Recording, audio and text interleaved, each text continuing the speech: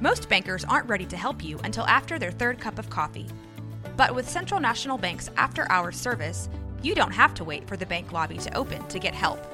You can contact us from 6 to 8:30 in the morning or from 5 to 10 in the evening, and we'll connect you to a real, live, local person who can answer questions and fix problems 7 days a week. Bank different. Bank Central. Central National Bank. Member FDIC.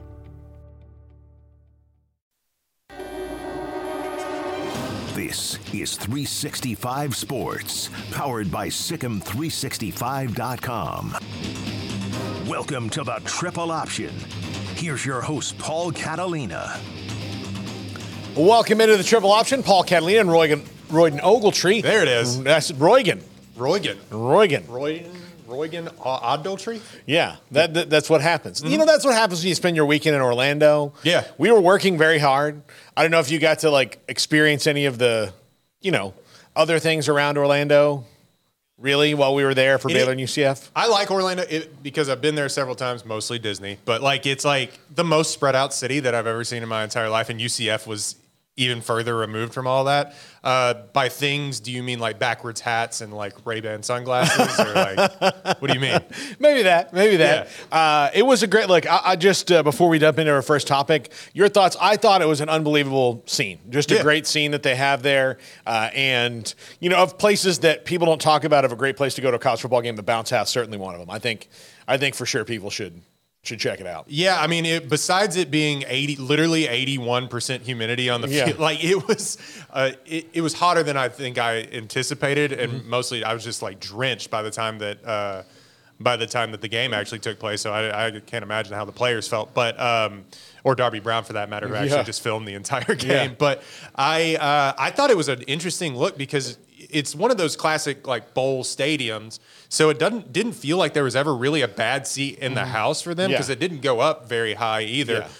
Yeah. The press box was literally shaking when they were bouncing to the beat of whatever song that they were. Yeah, that doesn't feel good. But no, I thought it was, they were really bought in. Now the stadium wasn't 100% full for a sold out game, but neither here nor there. They did leave during that was halftime. That was a weird thing that happened. It was Parents' Weekend, which they were up by a lot, and I'm sure there are a lot of people oh, this game is over. Right. I too thought it was over. I choose to believe that they will learn their lesson from that now that they're in the Big 12, and that know that 28 points at halftime is not, or in the third quarter, is not over. Yeah. 28 points in the fourth quarter, halfway over, the fourth quarter is over. You can leave then. Right. But, and you really shouldn't, but if you're the one getting blown out, to be completely fair. Here's the thing. I'm not a person, I only leave games early. When Garrett and I go over to Baylor games, we have to leave early because we have, fiduciary responsibilities here, to get a post-game show on the air. Otherwise, I wouldn't leave early. I've never I've rarely left a game early as a fan. Maybe I left that Texas game 7 times in my life. I left the Baylor Texas game early. I'm not even gonna lie to you. I was like, this is, oof. Part of it is because in my head, right? If they ever called me and actually cared what I thought, I would want to be able to tell them, well, in the fourth quarter, right? And you bet your ass I was there. When everybody else was gone, here I am. When Florida State calls me in to list my grievances about some of their poorer years, I would have liked to, when I was a student, I would like to be able to say, listen, I had plenty sobered up, A, by the fourth quarter, and B, here are my problems. Right. But that was maybe where it is. And, my dad went to Texas A&M, so they don't leave games early either. As a matter of fact, for better or for worse. But here's the thing: when the coach is about to get fired, because they do. That happened to Kevin Sumlin, and so people were leaving early, and then Kevin Sumlin's going to be like, "Oh man, I can't even hold their attention." Especially because it's all the old Aggies that were leaving early who have it ingrained in them. So that's the only time you'll know. If you want to know when the coach is getting fired, legit on the hot seat at Texas A&M, the fans leave early, a lot. 2 or 3 games at home. I have this thing that I think you should show up. I don't think you have the responsibility to root for bad football. No, I understand that. I think that's a little silly. But you should have the responsibility to root for good football, which means if you are winning by 28 points, right? Yeah. You stay in and you You eat the bones of your victim. Like, that's what you need to do. As far as atmosphere goes, UCF knows how to do it. They were tailgating right up next to the stadium. People were walking around. They had, I don't know if you, DJ Pauly D was there. We were both in the same tweet that he liked, and someone sent it to me and said, "You've made it now." Great. Sure. Yeah, absolutely. That's exactly. You know what? I'm more of a Snooki person, so until she and I are in the same tweet, as opposed to... You know, I have a funny Jersey source. He's on Jersey Shore, right? Right. I'm correct in assuming that. I don't know much about it. Oh, come on, man. But I really don't. I don't. So at the Super Bowl in Dallas, which is my first Super Bowl I covered, the situations runners came up and said, "Would you like to have Mike the Situation on your show?" And first of all, my co-host was Smokey, so he would have no friggin' clue who he was. What's the situation? Yeah. No, the situation. I know. What is it? What is it? Is there a situation? Do we need to, like, why is the situation coming to us? Right. Like, how do we handle this? How do we avoid the situation? Is this something we can't? So I said no. I said, no, not really. And the lady said, well, you're the first person to say no. And I was like, well, okay. So you sure you don't want him? He's really good in the air. I'm like, yeah, I don't want him. And then Smokey was like, who was that? I said, and then we had the same conversation. Who's on first? Yeah, we had this whole little thing, and he's like, oh, I don't know who that is, so who cares? I was like, yeah, I know. It would have been terrible. It would have been absolutely terrible. Right. And then here's what I thought. Like, here's my first Super Bowl. If I would have been like, yes, I'll take the guy from Jersey Shore, and like, would you like Joe Montana? I'm like, I'm sorry, we've got Mike the Situation. Like, Jerry Rice is right over there. Sorry. You can have Jerry Rice right now. If you can take him right now, I would have thrown, like, honestly, he probably would have ripped his shirt off and been like, yo, bro, yo. Yeah. we going out? But yeah, that's what would happen. All right, let's dive in the first topic of the day. First topic being, who among the top teams, the ones that everybody are talking CFP, we'll talk about the other unbeatens, the surprising unbeatens later in the show. But who among the top teams, and I brought this topic up because Georgia's almost gotten got, Florida State's almost gotten it, Ohio State's almost gotten it. Now, granted, Ohio State has much more justifiable reason than both Florida State and Georgia do. Played people. Yeah. Washington, really that game was closer than it should have been against Arizona last week. USC needs to look themselves in the mirror. USC, that was gross. So, look, this should not be surprising to anybody. No. Because we have parity in college football like we haven't had before. Now, is it parity like in professional sports? No. That's going to take a lot more time. And as all the things, because you and I have talked about transfer portal and NIL and how that's going to affect things and how it's already affected, especially in the SEC, I think you can see it the most right now. In that league that's been able to say it just means more, well, it just means the same right now. It just does. And it means equally the same to everybody across the fan base. But, you know. But yeah, I mean, it is. Now, look, there are, like, you could say that if you're comparing it to the Pac-12 and ask their university presidents if it means more in the SEC than it does in the Pac-12, and they'll say, yeah, probably, because it means more to their wallet. We let our league fall apart because it doesn't. But I think that there are going to be some surprising victims coming up. Mm-hmm. You know, Texas has been pretty much great in every game. You know, we'll see this week against Oklahoma. Oklahoma looks, I mean, they're undefeated as well. They look like they could, you know, be vulnerable. And of course, they're going to play Texas. So that one's going to get maybe more determined after this week, obviously after this weekend, and see how close they really are to each other. If that's legit, like old school Texas and Oklahoma being both good at the same time. It'll figure itself out. I don't think it is. Yeah. To be completely, like, if you want to, who of those two can get got, it's Oklahoma. Yeah. I mean, like, they're certainly a lot more vulnerable. I don't think Texas's big challenge is going to come until the postseason, in my opinion, like, because that team is so good. Now, if you're at that point, then everybody is vulnerable. Right. Everyone is. Like, if you took the 4-team playoff and put every other national championship team in history in it, like, maybe only like 10 of them would be supremely invulnerable to anybody else. Yeah, Georgia, Miami, so like Nebraska, you know, like some of those teams. Now, I will say Texas does play BYU at home. Historic trap game. No, if you just look at their upcoming matchups as like Houston, Oklahoma, Houston, BYU, Kansas State could be a trip up for Texas, but I as it has been sort of recently. Yeah. No, I think they sort of the top teams, because we know that Georgia's going to play, who Michigan's going to end up playing. Like, I think they have the easiest path forward. Not to say that like they can't be exposed here or there, but they have like the best front seven I think I've seen in forever at that school, and like just they're all playing on a string together. Michigan has the best offensive and defensive fronts combined, I think, of anybody in the country, which is going to make them really hard to beat. But I'm looking at this Michigan, Ohio State, Penn State situation, and I hearken back to the Big 12 when Oklahoma, Texas Tech, and Texas had that three-way tie. Oh, right. I would 2008, 2009? Was that yeah, I think so. Yeah. So like that three-way tie, which, led to the eventual one true champion, which of course that had never been true. Except for when you tie in the standings and then we split it. Yeah. So that situation this year would be really juicy to see.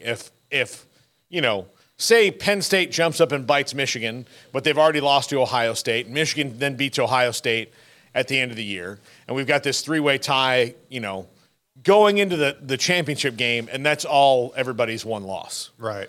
I would love to see that. How they flip that coin? Love to see it. Michigan does have they haven't, sorry to like UNLV and Rutgers and Nebraska. Nebraska knows what they're doing. But like Michigan hasn't played anyone yet, and they really won't until that Penn State game. I mean, they do have – no, it's like – I mean, Minnesota's the only team with a winning record until they play Penn State. Yeah. So – and they are so much better than Minnesota. They're a 19-point favorite. Yeah. So they are – that's the only team with a winning record they're going to play. Very similar to Georgia. Georgia has had like multiple weeks with like closer than normal games, but – I still don't want to say, they're gonna trip up until I don't know until they do, because they've been historically on a historically dominant run. But I will say this: I've said for a long time with Georgia, I think it's something weird that happens to Georgia, which almost happened last week. Because did I tell you that Kentucky was good last week? Yeah. So Kentucky, like that's a team we're going to talk about in the last segment. Yeah, they are. I think you need to maybe take them a little bit more seriously, but. They like what's going to happen to Georgia to me, because this is what usually happens to those teams on streaks.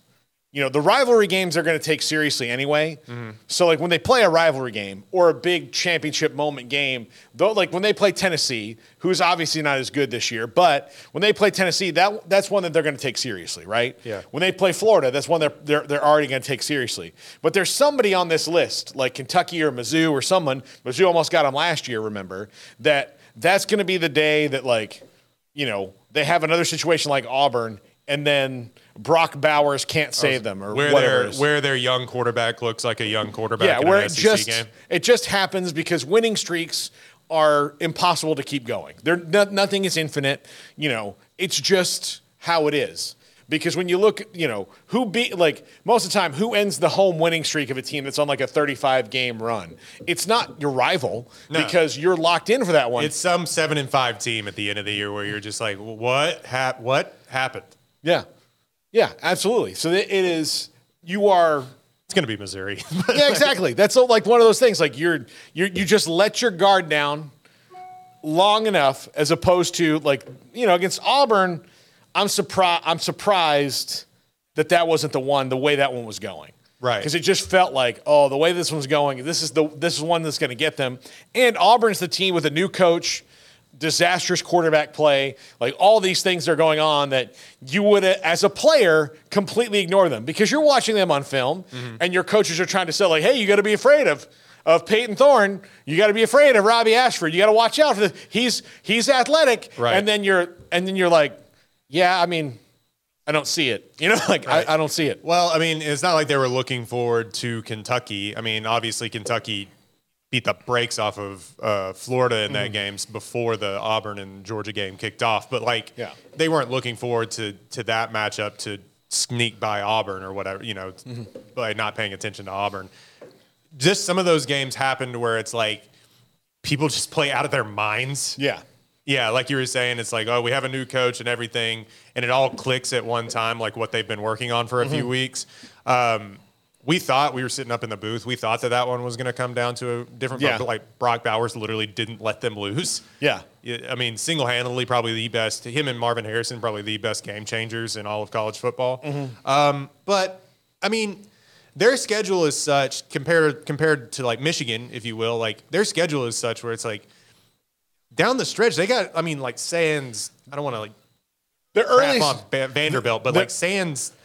Those teams, like they have a really tough go of it down the stretch. Well, I think they and Michigan like mirror each other. It's like down the stretch, Michigan's got Penn State and Ohio State, towards the end of the season. They're going to have, Tennessee. Not that ranked matchups mean everything, but Georgia has like 5 more ranked matchups currently. And I think Michigan has the 2 with Penn State. But look, that Ole Miss game on November 11th, that's Ohio State. That's the one with Georgia I'm looking at going, okay, Ole Miss is athletic enough to kind of hang with them at times. Like that one I look at. But, yeah, their stretch after Vanderbilt is Florida, which is the rivalry game. Then it's Mizzou, who's ranked right now, Mississippi, who's ranked right now, and Tennessee on the road, who's ranked right now. Now, look, they get 3 straight at home and 4 of their next 5 at home. Right. So I don't think they're really that worried about it, but that's why I said something weird's going to happen there. Michigan, to me, is the one who can kind of, Penn State, Maryland, OSU at the end of the year, and Maryland's the team that can come up and bite you too.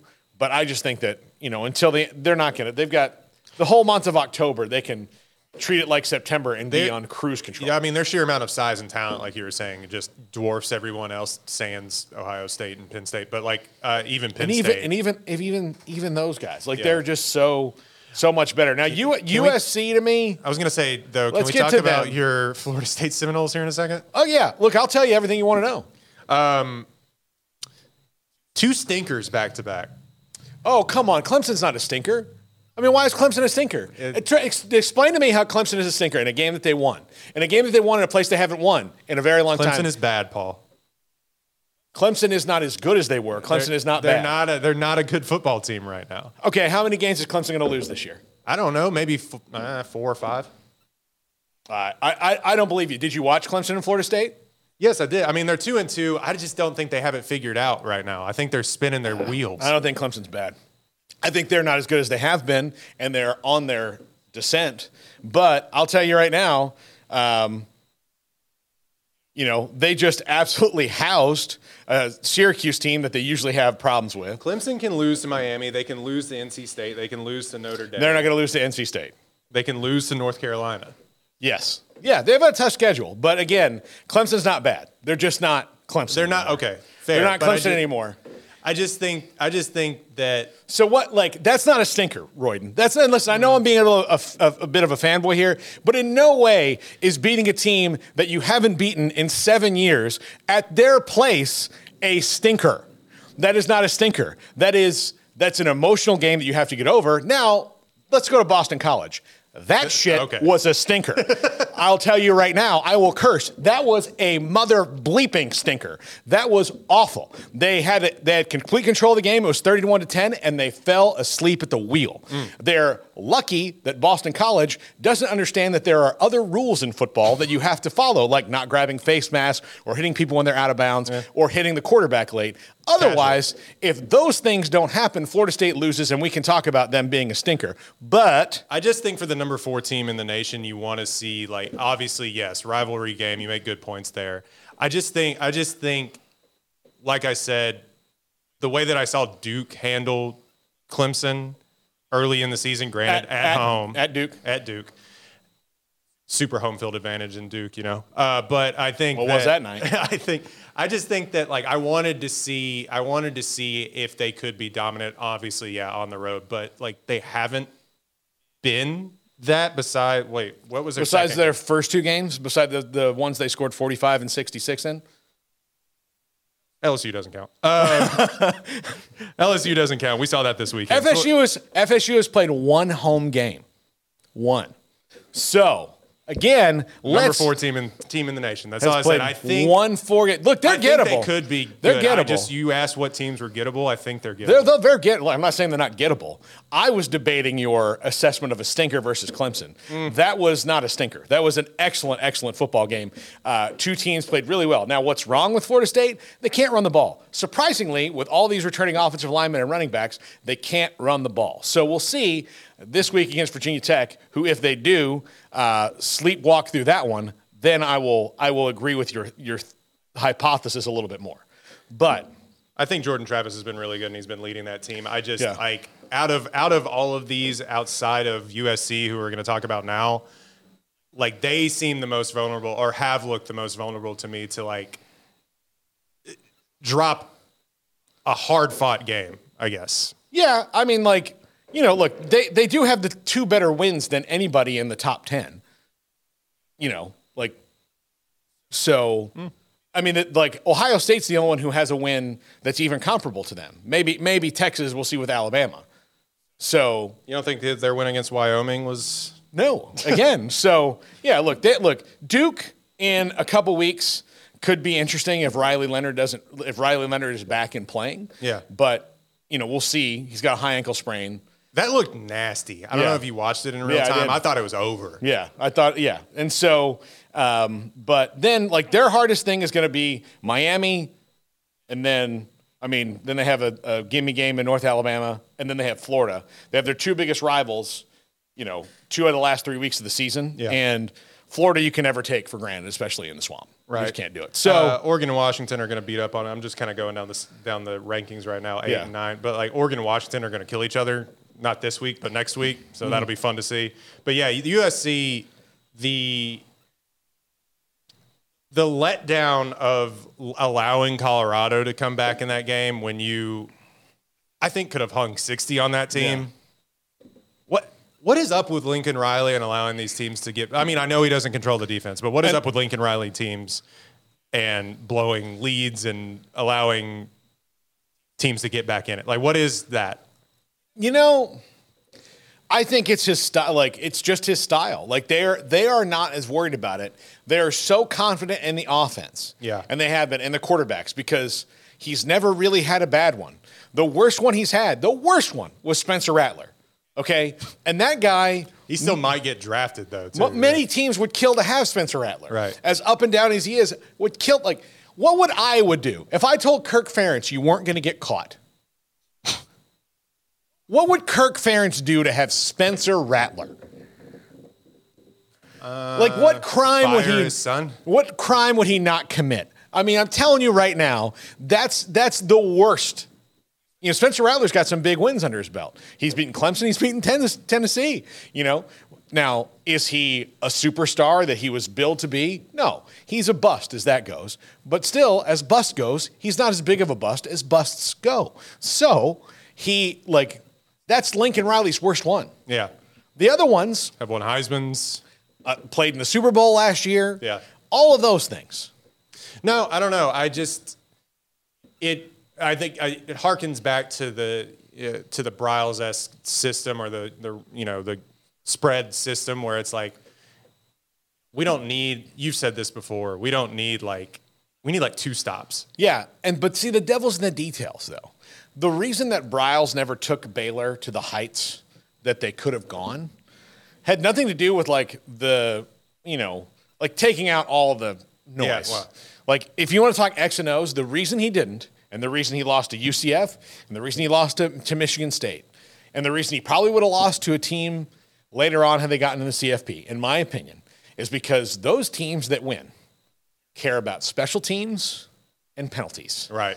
And so Lincoln Riley is a little bit like that. Now, he cares a lot more about special teams, and he cares a lot more about penalties, but he cares a little bit less about defense, and he's from the Mike Leach school, right? Yeah. So he's always thinking about, possessions. Like it's not time of possessions; it's number of possessions. So as many times we can run 100 plays here. Which if you have in the new college football running clock. But anyway, but the more possessions you have, the better it is. Not the less, but the longer, the more times that you have the ball is more chances to score. But that means you're also going to give the ball back more. So it's the theory swings, the door swings both ways. So that's why I think it's that attitude towards things is like, I just want possessions. If I can get as many possessions as I can, we're not going to lose many games. The problem is that if you don't have a defense that can get stops, I mean, they got a little exposed against call it what it is, a young and inexperienced Arizona State team with a new head coach. Yeah. Who, by the way, is like 2 years older than me, so that makes me feel real weird. But like they got a little like exposed by that, and I think call it what it is. Shadur Sanders is really good. He's fantastic. Yeah, so like he's fantastic. They were able to exploit some of the weaknesses there. Now they weren't like Arizona State throwing halfback passes and stuff like that, but no, I just that secondary can be exposed. Well, their defensive line can be as well. Yeah, because you wonder the difference between Oregon and USC. When Oregon was given those free shots at Shadur Sanders, they finished. USC didn't. Didn't bring him down. Didn't bring him down as much. So that was the difference in that game. Plus, Oregon was out to quiet the noise in a way it was very personal to them. Right. If you don't have Caleb Williams, maybe that game goes a little bit different. But it also it looked like they were going to blow. I mean, we saw a game where somebody came back 28 points in person this weekend, but it looked like they were going to hang 65 on him because it looked like he could get whatever he wanted. It just was a weird turn of events that I think a lot of people are, including me, are down on USC, which stinks because they have the most exciting player in college football and one of the most exciting player besides Patrick Mahomes in all of football. Yeah, absolutely. Honestly. Yeah, they do. And they have teams I fully believe that there are NFL teams. There's one in Arizona that hauled off and won a game last week. That was 2 weeks ago. Yeah. That's going God. We can get rid of the gamer. There's one in Chicago that's like, we got two of these things. So we got 2 first-round picks. So is Arizona. Yeah. It's gonna be a let's see who can get rid of our guy that we're over. Right. Quicker. That's what's going to happen there. When we come back, Alabama A&M in College Station this week. If A&M wins that game, does that make them the favorite in the SEC West? We'll get Garrett's opinion on this as well. This is the Triple Option on 365 Sports. If your business is like most, you need things done quickly. But if you're still tying your critical applications together on multiple shared public networks, you've probably been feeling the slowdown. And that's no good for business. A private UPN fiber network can get you and your business moving at the speed of light. Whatever you need, we can build it. Internet, Metro Ethernet, Waves, dark fiber. We deliver custom private networks and are focused on business customers only. Our next generation 100% fiber optic infrastructure offers you low latency and ultra scalable bandwidth with speeds up to 100 gigabit to run your critical applications. Your connection won't be limiting your performance anymore. It's diverse and scalable, so it can grow and change as your business grows and changes. And with a secure carrier-grade private network, you'll have all the reliability you need. Contact UPN today to learn more. Fast just got faster. This is 365 Sports, powered by Sikkim365.com. Welcome to the Triple Option. Here's your host, Paul Catalina. Welcome back to the Triple Option here on 365 Sports. Paul Catalina and Royden Ogletree. Say that 3 times fast. Royden Ogletree, Royden Ogletree, Royden Ogletree. Doesn't count to your name. Oh. So, anyway. Beetlejuice. No. So, I asked this question, and I know, Royden, you said during the break that, it is the rhetoric about A&M being so up and down is tiresome. And it very is. It very much is. But the SEC West is so open right now. if they beat Alabama at home this week, which they did a couple years ago, in fact, I believe the last time it was there they did, was Zach Calzada, their backup quarterback. Now, here is Max Johnson, their backup quarterback playing, and Alabama having certain issues. As we know, their offense is not as open up as they wanted to be. Now, Jalen Milroe is still very dangerous, but A&M's been playing good defense since the Miami game. If they do haul off and win this game, does that make them the favorite in the SEC West? I mean, yeah, because then, I mean, it's two losses for Alabama, but one, only one in the conference. I'm sorry, I was trying to pull up A&M's schedule. It puts them in the driver's seat. Is that okay to say? Like, that's not hyperbole. That's literally true. I just think that, like, I am so exhausted on this is the year that Texas A&M does it and puts it all together. Yeah. As a person that's lived in Texas my entire life, and been hearing it my entire life. Yeah. It just hasn't happened. And not to say that they don't have the talent. They obviously have the talent. They have the best recruiting classes in the history of ever. But I just think, I don't know. Can I see it? Can I just see it? Is it? And that sounds stupid, but like, I don't know. Like, can I just see them do it? And kind of, it hasn't kind of been their fault because Alabama's just been world beaters since they've joined the SEC. They kind of came in at the wrong time. Yeah. If they came in before 2007, maybe they'd be right there. But I just think that, I don't know. I would like to see it because I inevitably, like we were talking about in the break, they'll just drop a game to Tennessee. Well, they have a very strange history in that whenever, like, this is probably the right start for them, like, pick 23rd or 24th to start the year where people think they're going to be better, which they have to be better than they were last year, and they clearly have been already. But like where people are like, yeah, they're just waiting for the other shoe to drop. The years where nobody thinks, and this is not just a Jimbo Fisher thing. This is in almost everyone who's ever been the coach there.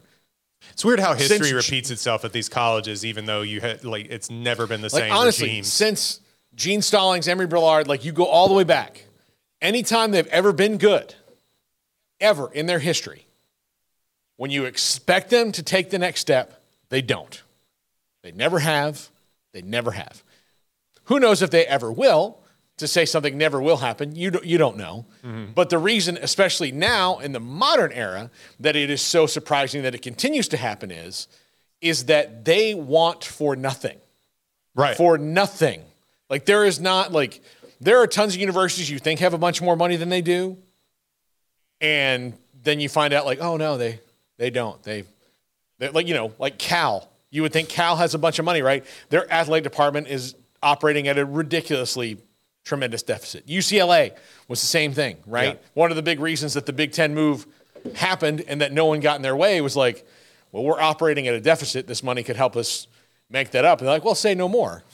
Doesn't matter. Don't care. Just fly wherever you need to in the country to play if we're going to make up this deficit. So A&M does not have that problem.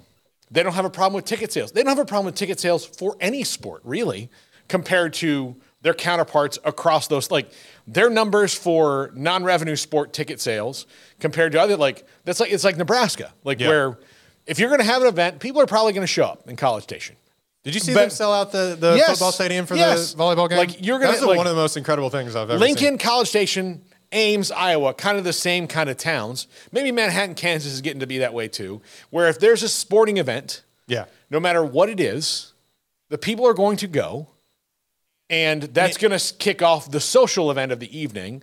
So, fandom or not, they're going to be out there supporting. So they want for zero. So oil money helps. Yeah, exactly. You have all that oil money that's coming in. They want for nothing, zero, and they can't put it together because they can't get out of their own way. So even if they do beat Alabama this week, they could beat Alabama by 38 points. And then most A&M fans will be waiting, all right. This is it, When's or you'll have two camps. You'll have the oh, here we go. Going to win the SEC West. Going to completely take control of it. and then the other shoe will drop, and they'll lose to, Mississippi State. Like that's what will happen. Ole Miss on the road in like November. Their defense, like you said, has been playing. I was just looking at it. Has been playing incredible. I mean, led by former Baylor recruit, and this hurts my heart, Torian York out of Temple, who's awesome.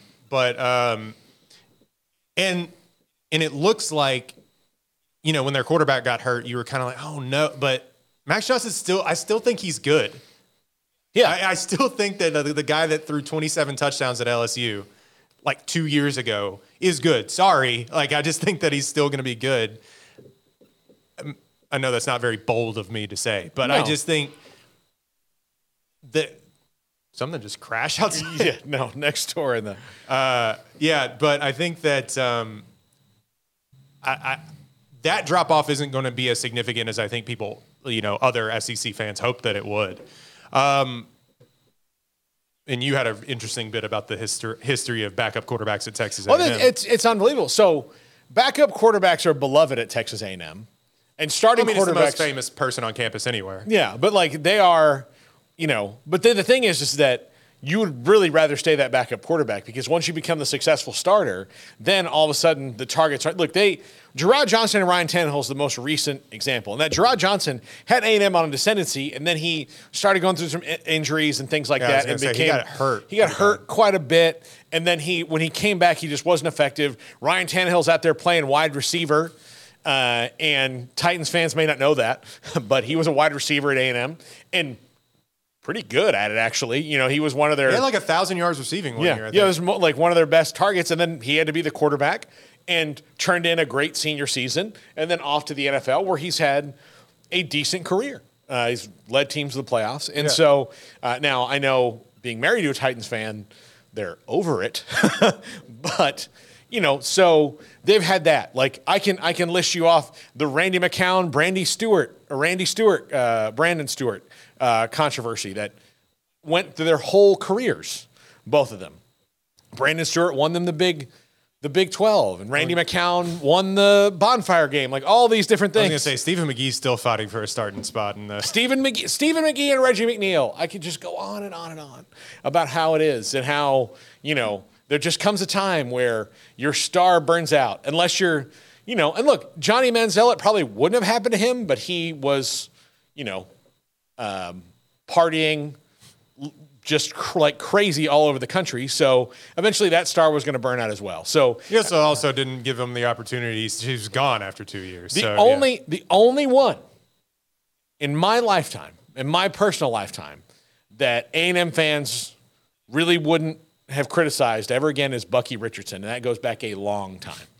A long time. Former Houston Oiler, Bucky Richardson, by the way, Royden, before your time. Well before your time. I was born after they left. Yeah. So, you were never an Actually, Oilers fan. I was born the year that they blew the lead to the Buffalo Bills, so there's that. Yeah. But if you look at, this is a great opportunity for them this season. They're in position to do what they've been trying to do since they got in the league. This is their chance. The problem is that you look around and everybody else is almost exactly like them in the SEC West. Now, Mississippi State and Auburn look to be down, but the other contenders, Alabama, LSU, and Ole Miss, they all kind of have one thing that will trip them up. So A&M's tripping up appears to be that they're Texas A&M, and that's just what they do, because outside of playing with their backup quarterback right now, you cannot point to, outside of the Miami game, a glaring weakness that will get you beat every week on this team, but there will be something that exposes itself. The glaring weakness to me might be coaching.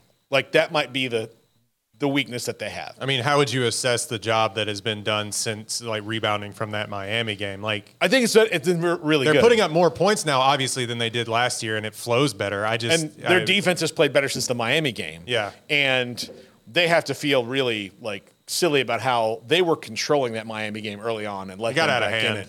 Yeah. And then they the mistakes they made and where they made them on the field at the times they made them, really muffing punts, I think. Well, Miami muffed a punt. They did. It was Connor Wigman throwing interceptions that he hadn't done, or some bad play calls by Bobby Petrino in situations, not getting the ball to Anaya Smith in that game enough. All those things that they that they did. But here you are. Look, Alabama is as gettable as they've ever been and maybe ever will be. This could be a 1 year, they've got vulnerabilities. This could be the Death Star, the 1 year where you can they'll fly into the Death Star and shoot it into the little hole. I used to shoot swamp rats. Yeah, those kind of things. This might be that year because the next time around, you're going to have to break into the moon of Endor and throw rocks at people. Look, they have since, when they look like their secondary looked like it's the worst that it's ever been against Texas. They have since allowed 3 points, 10 points, 17 points, 3 points against the South Florida team. That's like, okay. But like the 10 points to Alabama was the one that was like, okay, Saban said something or did something that is really, for lack of a better term, kicked them in the ass. Yeah. And I just think that like in Mississippi State is going to be down this year. I thought that they could maybe put up points against them, but just due to that offense. And I also tend to think that Rodgers is still a good quarterback. But only 17 points and them putting up 40 against them. They're moving in the right direction, which is not a good sign. Yeah, it's the other thing about it. A&M. Yeah. They're still gettable, which is like, I hate saying it because and look, Garrett, LSU's defense is a disaster. Terrible. So while LSU could come out any week and put up 45 on you, there's a good chance you could put up 48 on them. You could. With Texas A&M, man, I don't trust this team in general. I think looking at this matchup with Alabama, while A&M has had more success than most, I would say, in the SEC, especially given how the short tenure they've been in there, I think this is a situation where we learned a lot about Alabama last week. I think they have everything on the right trajectory. When you look at Jalen Milroe, while he's not great when it comes to passing, he's essentially coming home this week. We all know how close Houston is to College Station. I think it's going to be a home game for him. He's going to ball out, have a lot of family in there. I think this is one where even if Texas A&M is able to get the win, and I don't see that happening, they're going to stumble because it's inevitable, right? Like you have Tennessee, South Carolina, Ole Miss back-to-back. I think they would go 2-2 if they were able to beat Bama. And then you have the wild card at the end with LSU because at this point, has the wheels fell off in Baton Rouge, and have they checked out? Is that an opportunity for A&M to capitalize? That's always a tricky game at the end, man. But I've seen Max Johnson so many times get figured out and blow opportunities in crucial moments. I just don't have faith in him. But at the same time, maybe it's a change of scenery, and he does look better at A&M. I need to see more proof in the pudding from the Aggies to actually take them serious when it comes to contending for the SEC West Championship. Yeah, look, and you probably can't put your finger on a reason. It's just that I don't trust them. I'm like Boyden. I've seen it my whole damn life. Yeah, you just know. Exactly. Like, there's not a weird feeling, man. If you want to give me, ask me a reason why A&M's going to falter for sure. Like, we could, all the teams that we went through earlier that are like really good. Like, look, Michigan hasn't played anybody tough yet, so even though they're really big up front, like maybe they're not quite as tough as we think they are when they play somebody who can match them. Georgia doesn't seem as fired up to be playing games this year as they did last year. It's true. Young quarterback play. Yeah, young quarterback play. Ohio State looks really good, but again, they've got a young quarterback. They haven't looked spectacular yet. Florida State, we went through many of the reasons that they could. Texas, I'll tell you, Texas, it's the same thing as A&M. I don't know what'll get Texas if something gets them, but something will because something usually does. So it's inexplicable. Right now, there's no their defense is playing great, their offense is playing great, they're not making stupid mistakes. But if you want to say, can you say that nobody can get them? No, because again, they've had little stretches during games where they look a little bit, so everybody, USC. Are we sure that Ewers is completely figured it out? Yeah, yeah, exactly. So if we sure, he's got talent, but he's not all the way there yet. Now he seems to be getting better each week, but USC has Superman at quarterback and Lois Lane playing defense. So there are all these different things that are going on but with A&M, you asked me what's going to derail them. I could not tell you the one thing for sure. I just know it's something. It's almost like before the Red Sox broke the curse or the Cubs, it's Babe Ruth or a goat. That's what it is. There's a weird sense with fans, and I'm one of them that the pessimistic fans, even though I've seen now the Astros win a championship and Baylor win Big 12 championships and so on and so forth. But why would anything good happen? You know what I mean? Like, why would that happen? Why would that happen to me? Yeah. But I think, it's almost like a horror movie when you know that something bad is around the corner. You just can't see it, and the camera hasn't panned to it yet, but the lead actor has this shocked look on their face like they've just seen the devil. And I kind of feel like that's what A&M fans are experiencing. And A&M fans, if you're watching this and going like, well, that's just not true. Like, you know it deep down in your heart.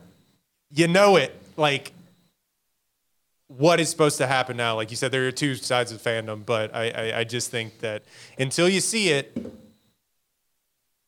you haven't seen it. And here's the deal. There's a lot of fan bases that have not experienced, like, the good and the bad, like, so close to one another. Right. So they can enjoy and they can not worry about things. But, like, look, I grew up a Red Sox fan. So I understand what it's like to feel invincible and then all of a sudden realize, like, no. Very invincible. Very weak. Very. Oh, no, they traded Mookie Betts. Yeah. Yes, again, I sometimes just cry about that at different times. Wake up in a cold sweat at night. What? They did what? And just be like, for Jeter Downs. Why? Not even on the team. So, anyway, those are the things that happen. I think A&M fans had that a little bit. When we come back, which teams that are surprising unbeatens right now, a third or maybe a little bit more if you're 4-0 or 5-0 through this part of the season, which teams do you need to take more seriously? This is the Triple Option on 365 Sports. If your business is like most, you need things done quickly. But if you're still tying your critical applications together on multiple shared public networks, you've probably been feeling the slowdown. And that's no good for business. A private UPN fiber network can get you and your business moving at the speed of light. Whatever you need, we can build it. Internet, Metro Ethernet, Waves, dark fiber. We deliver custom private networks and are focused on business customers only. Our next generation 100% fiber optic infrastructure offers you low latency and ultra scalable bandwidth with speeds up to 100 gigabit to run your critical applications. Your connection won't be limiting your performance anymore. It's diverse and scalable, so it can grow and change as your business grows and changes. And with a secure carrier-grade private network, you'll have all the reliability you need. Contact UPN today to learn more. Fast just got faster. This is 365 Sports, powered by Sikkim365.com. Welcome to the Triple Option. Here's your host, Paul Catalina. Welcome back to the Triple Option here on 365 Sports. Paul Catalina and Royden Ogletree with you. And there are 22 unbeaten teams still in. That's shocking. I feel like everybody's beating up on everybody. Yeah, but 22 unbeaten teams. Now, look, Oregon and Washington are going to play each other in a week. So that will be over. USC is going to wind up playing both those teams eventually, too, anyway. So that will be, whoever, if it's still, even then, Washington State will play at the end of the year. Now, if both those teams are undefeated playing in the Apple Cup, holy cow, because they've had a heck of a run. So, yeah, there are lots of things that are going to happen. Look, Penn State, Ohio State, Michigan all play each other. Florida State and North Carolina, Florida State and Miami will play each other. Florida State plays Duke, too. Florida State, but they're you're just saying Duke's got a loss. So, yeah. Florida State and Miami will play each other in November. So if they're both undefeated at that time, that will work itself out. So it's not like they're going to have 6 unbeaten teams at the end of the year. We'll probably be lucky if we have 1, to be quite honest with you. Maybe 2 at the most. It just doesn't work that way anymore. Yeah. I mean, if Georgia and Michigan somehow come out, like, right now it's kind of looking like Texas is probably make up undefeated. Yeah. But Oklahoma and Texas play each other this week. So. Right.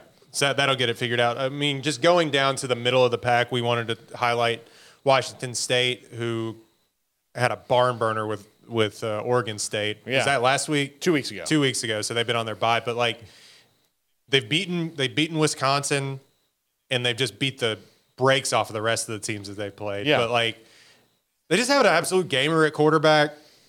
They have a fairly effective defense for what it's been.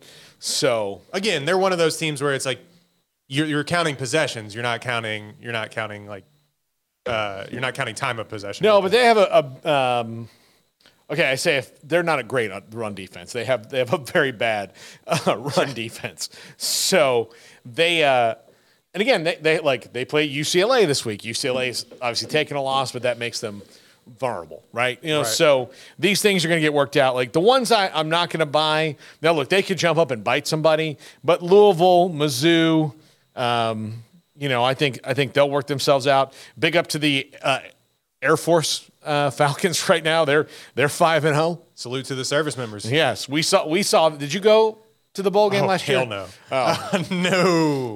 We all did. Garrett didn't.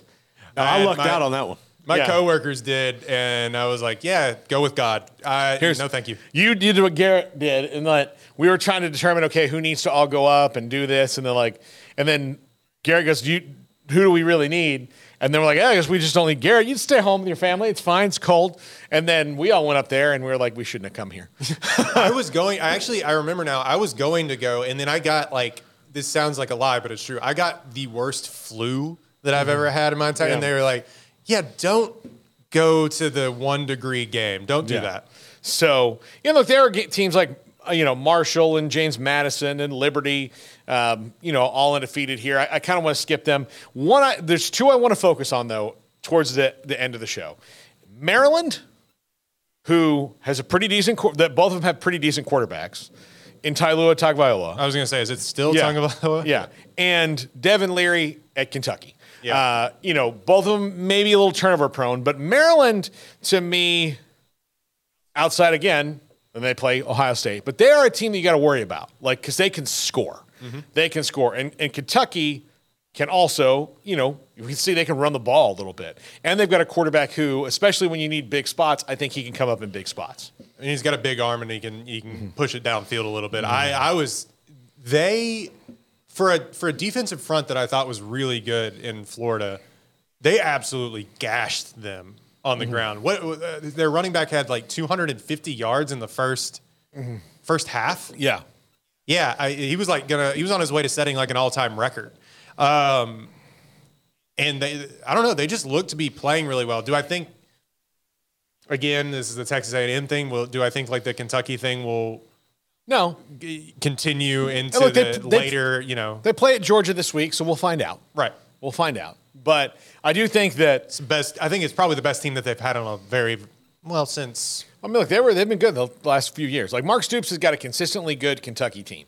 Right. Not since a couple of years ago, I was thinking way back to when Jared Lorenzen and stuff like that. Yeah, no, but look, Will Levis, was there last year. Now they got Devin Leary, so they can keep the team that they had together and then put a quarterback in. Probably not as good as Will Levis, but one that can run Liam Cohen's offense. They make huge plays all the time. So that's what should scare Georgia, is that Kentucky's really good at, it could be 3rd and 9, and then they rattle off a 70-yard play. Mm-hmm. And so this great defensive stand you're about to have is over in the worst possible way. Well, they gave us some big plays to South Carolina, if I'm not mistaken, when I was watching that game. But I think Kentucky's better than South Carolina. Look, do I think that Maryland and Kentucky can beat Ohio State and Georgia this week? No, I don't. No. I would not pick them to. But I would say that those are teams that could make you vulnerable and could make other teams vulnerable down the stretch. I would pick Kentucky to beat Tennessee right now, for sure. Mm-hmm. Absolutely right now. And I just, because we're going to run out of time here, I was looking at the list of undefeateds. I don't know if I trust USC, or UNC rather. Mm-hmm. I don't know how to, because Drake May is still Drake May. He's awesome. He's fantastic. But he's been turning the ball over. So, is that just him trying to make plays? Or I don't have a finger on UNC. Look, I think UNC is vulnerable. I do. I think that of the teams that can contend for the ACC, they're, to me, 3rd right now, behind Florida State and Miami. I think Florida State, Miami, UNC, in that order, are the teams that are the most dangerous. Mm-hmm. And North Carolina has the best NFL prospect at quarterback of all of them.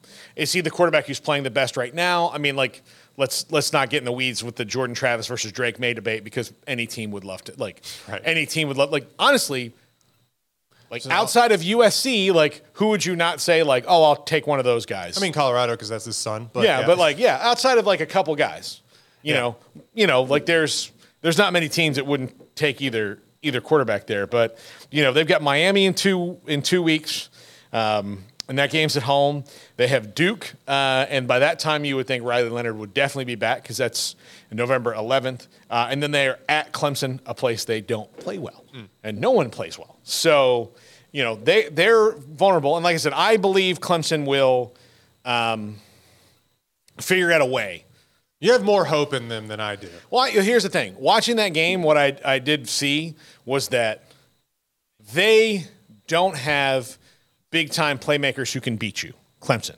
They don't. Like they've always had those wide receivers that just the DeAndre Hopkins of the world. Catch every single ball. Yeah, T. Higgins. They had all those guys. They don't have that guy. Very clearly reason that they don't, because they've decided for whatever reason not to play the game to get them. But what they do have are very good players and very good coaches, especially Garrett Riley, who will call a game based on their strengths. And they, against Florida State, they just took what Florida State gave them. All day long, ran about 5 different plays, and were pretty darn effective on offense for the first half of the game. Second half of the game, Florida State defense pretty much kind of shut that down, especially in the fourth quarter. But they were able to do what they could do, and they still have Will Shipley, who's an unbelievable talent at running back. Cade Klubnik is getting better. So they've got good things going on. They're going to out-fundamental you for sure. Defensive line is really good. Secondary is really good. They have two first-round pick NFL linebackers. So those are the things that will keep Clemson in it all year long. Now they're out of the ACC race because the second team would have to lose 3 times, and I don't think that's going to happen. Right. So to get whoever would be in that scenario. So that's where I think North Carolina's a little vulnerable. They maybe don't have the playmaker, like Josh Downs is gone. Maybe some of the other playmakers around Drake May, but they've never quite had the defense. No, it's much better. It's much better though, considering that yes, they gave up 34 to App State, but 17, 13, and 24 in the other games.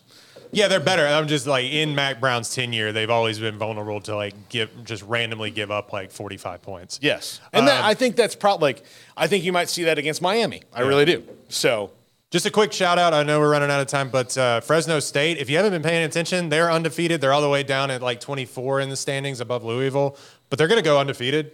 They don't play a ranked team the rest of the year in the Mountain West. And in fact, I don't know how many teams with winning records they actually play the rest of the year, including San Diego State, who is all of a sudden 2-3. They do play Wyoming this week. So trap game. That will be interesting. But Utah State, UNLV, Boise State, San Jose State, New Mexico, and San Diego State are all. I mean, it's Wyoming and UNLV who might be the trip up, but I think the rest of those teams have losing records. But including Boise State, Boise State's 2-3. Yeah, who hasn't been good for a few years now. I don't know. Just pay attention to the Bulldogs out there. They're just a consistent program for since David Carr. Yeah. So I don't know. I don't know if they would make the college football playoff, but they're definitely going to make a New Year's Six bowl. Even if they may lose one game or not, or fall to that. But I think just a random team that to go undefeated is the Bulldogs out in Fresno. Okay. All right, Royden, thank you so much. That's going to do it for us. This is the Triple Option. Steven Simcox will be here tomorrow, and we will go through all of his emotions from the West Virginia game, because I'm curious to hear that TCU fan. All of a sudden, Big 12 favorites, West Virginia. Yeah, that's right. This is the Triple Option on 365 Sports. If your business is like most, you need things done quickly. But if you're still tying your critical applications together on multiple shared public networks, you've probably been feeling the slowdown. And that's no good for business. A private UPN fiber network can get you and your business moving at the speed of light. Whatever you need, we can build it. Internet, Metro Ethernet, Waves, dark fiber. We deliver custom private networks and are focused on business customers only. Our next generation 100% fiber optic infrastructure offers you low latency and ultra